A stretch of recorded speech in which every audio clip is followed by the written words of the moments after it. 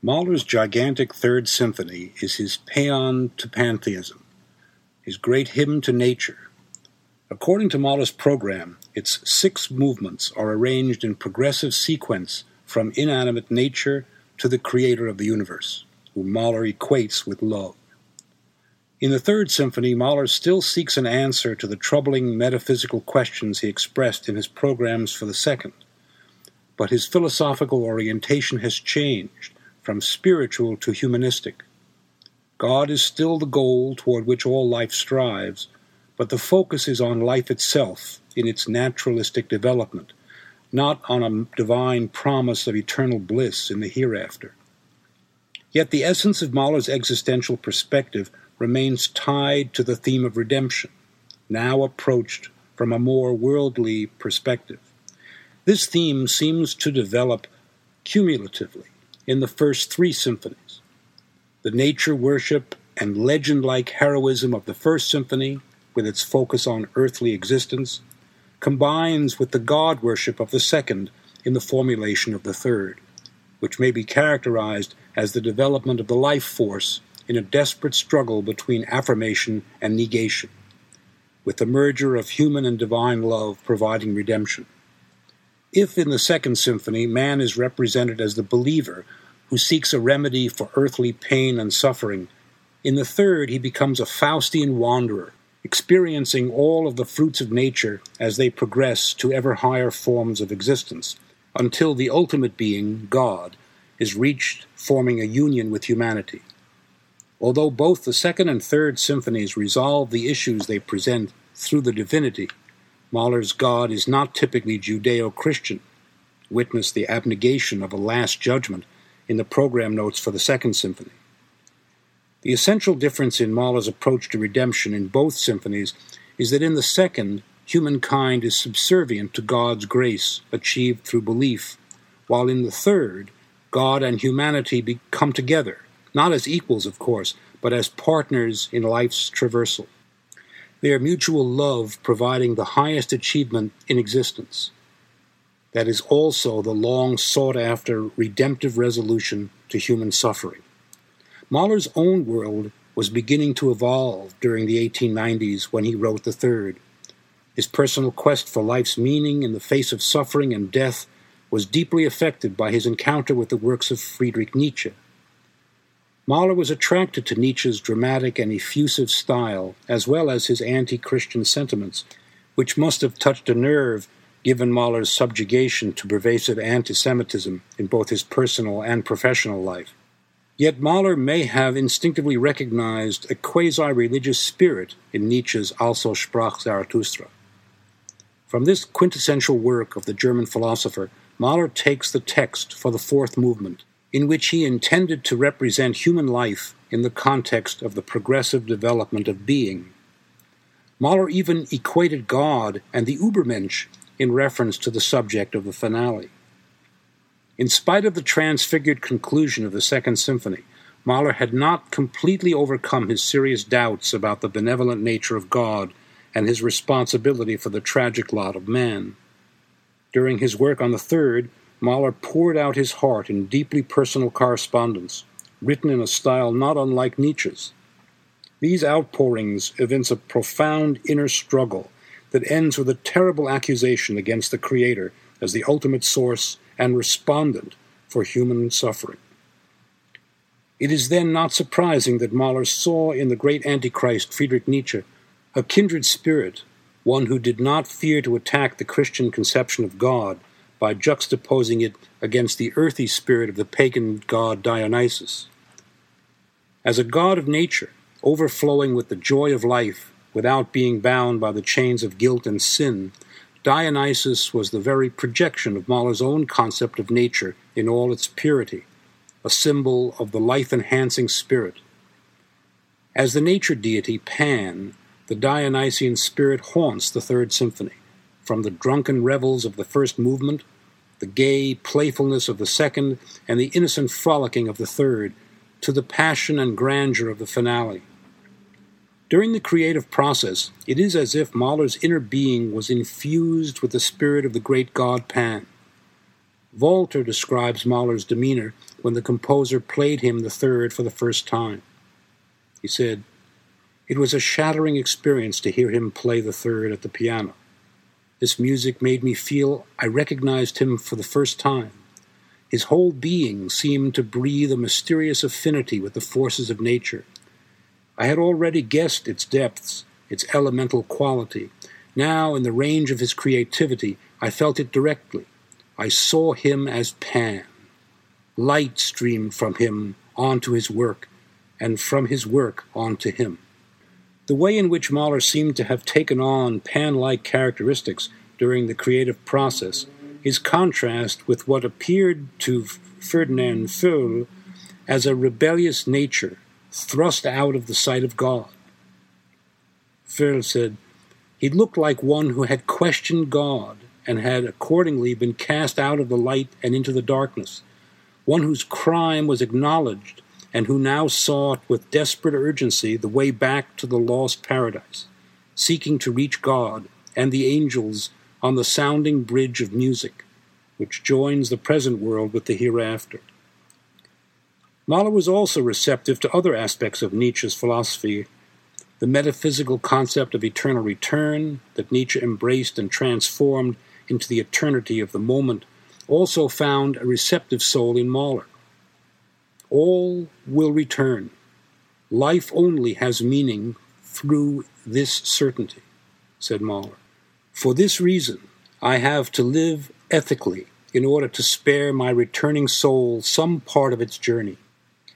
Although Alma claims that Mahler overtly rejected Nietzsche's Übermensch as too aristocratic and thus potentially tyrannical, Nietzsche's influence was so strong that Mahler thought of subtitling the symphony Die Fröhliche Wissenschaft, the gay science, after the title of one of Nietzsche's works. Although he later withdrew this reference for the published edition, in the fourth movement of the symphony, Mahler set to music Das andere Tanzlied, another dance song, from the German philosopher's masterpiece Also sprach Zarathustra, Part 3. Mahler denied that the third has anything to do with the struggles of an individual. He preferred to emphasize its ground plan as nature's path of development from stiff materiality to the greatest articulation. Yet his own contemporaries, such as Arnold Schoenberg and Bruno Walter, saw in the symphony a struggle between good and evil that provides an underlying theme for the entire work. It is not at all unusual for a composition, especially one of such enormous size and multifarious content, to be attributed characteristics or philosophical undercurrents far beyond the original intentions of the composer. Whatever Mahler's initial inspiration and original conception, certain aspects of the third go far beyond them. If he conceived Part 1, solely comprising the gigantic first movement, as a representation of the awakening of animate nature from the inanimate, as he frequently claimed, why does the music he used for the latter sound so dark and ominous, anything but inert? And why does he set this music as a funeral dirge? Moreover, why does he refer back to this morose, sometimes terrifying subject long after representations of animate life are achieved in the subsequent movements? Mahler's inanimate nature is surely not just lifeless, but life-threatening, a characterization philosophically implicit in the very nature of the symphony. It represents the antithesis of being, whose progressive development is laid out so neatly in its structure. Mahler was much more of a humanist than a metaphysically minded naturalist, who would be satisfied simply to offer a progression of stages of the life force without projecting into their natures a conflict of forces, fighting for the very existence of life itself. Most of his symphonies involve such a conflict, though viewed from different perspectives. Mahler's assertion that the third has nothing to do with the struggles of an individual may have been intended to discourage programmatic projections that he feared might divert attention away from the music itself. While it is true that man, as such, is only represented directly in the fourth movement through the Nietzsche poem, the humanistic content of the entire work, as Mengelberg points out, takes it far beyond nature to a vision of brotherhood, akin to Beethoven's Ninth. Structurally, Mahler sought to integrate classical forms and procedures with the logic of the symphony's progressive development through musical representations of increasingly complex life forms that necessitated both an expansion of and a deviation from traditional practices. Reared in the Viennese symphonic tradition, Mahler tried to strike a balance between accepted symphonic form and variations from it, sometimes substantial, when the wealth of his musical material and the nature of conceptual intentions required. Indicative of his struggle between the traditional and the experimental on a structural level is his unabashed pride in announcing that the gigantic first movement, taking over 30 minutes to play, is but an enormous sonata movement. Despite the fact that the world Mahler sought to create here is more extensive and diverse than in either of his preceding symphonies, Mahler still relied on basically the same ground plan. The outer movements would be the most extensive and contain the principal dramatic conflict, while the inner movements would be much shorter, less structurally complex, and serve as divertissement or intermezzi, even if they related to the symphony's overall conceptual design. Mahler originally conceived the third in 7 rather than 6 movements. The finale was to be his Wunderhorn song Das himmlische Leben. Ultimately, he changed his mind, leaving the song to serve as the finale of his next symphony. The appearance of thematic and motivic material from that song in several of the Third Symphony's inner movements indicates the important role of the song here. Mahler may have reconsidered its inclusion as the Third's finale because it would have been anticlimactic. He may have wished to change the work's focus from religious to humanistic, notwithstanding the rather humanistic vision of heaven the text conveys. Mahler may have retained the title, What Love Tells Me, for the finale, instead of replacing it with What God Tells Me, in keeping with his declared identification of God with love.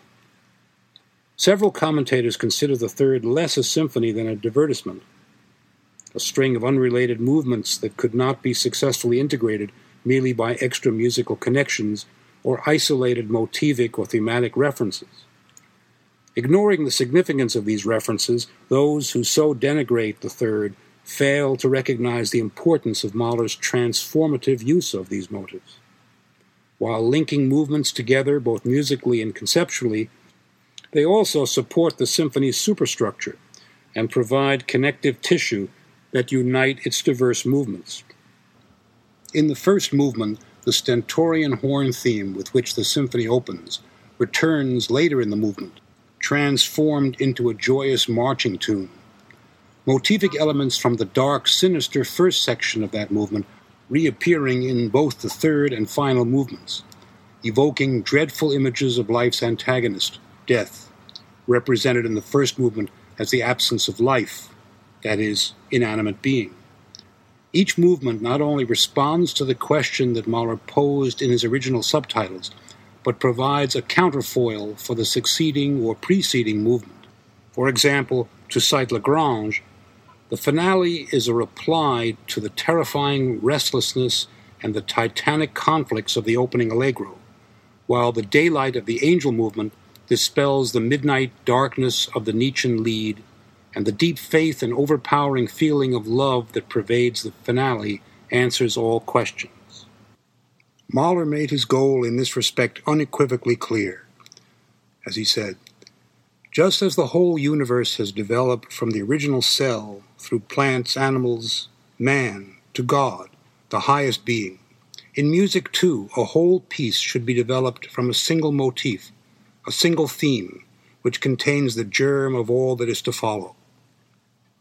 Whether or not Mahler succeeded in achieving his goal of motivic integration as a means of unifying the diverse elements of this enormous symphony is still a matter of some dispute. Even Mahler was uncertain, admitting that each movement seems to stand on its own feet as a separate entity without recapitulations or reminiscences. Notwithstanding its enormous length and varied subject matter, as well as Mahler's doubts that it would be completely understood, the third was an unmitigated success at its premiere. It catapulted Mahler into prominence as a composer. After a time during which the symphony faded from public attention, it slowly increased in popularity. Much of its success with audiences the world over can be attributed to Leonard Bernstein's staunch advocacy. It is his first recording of this enormous masterpiece that we offer on this website.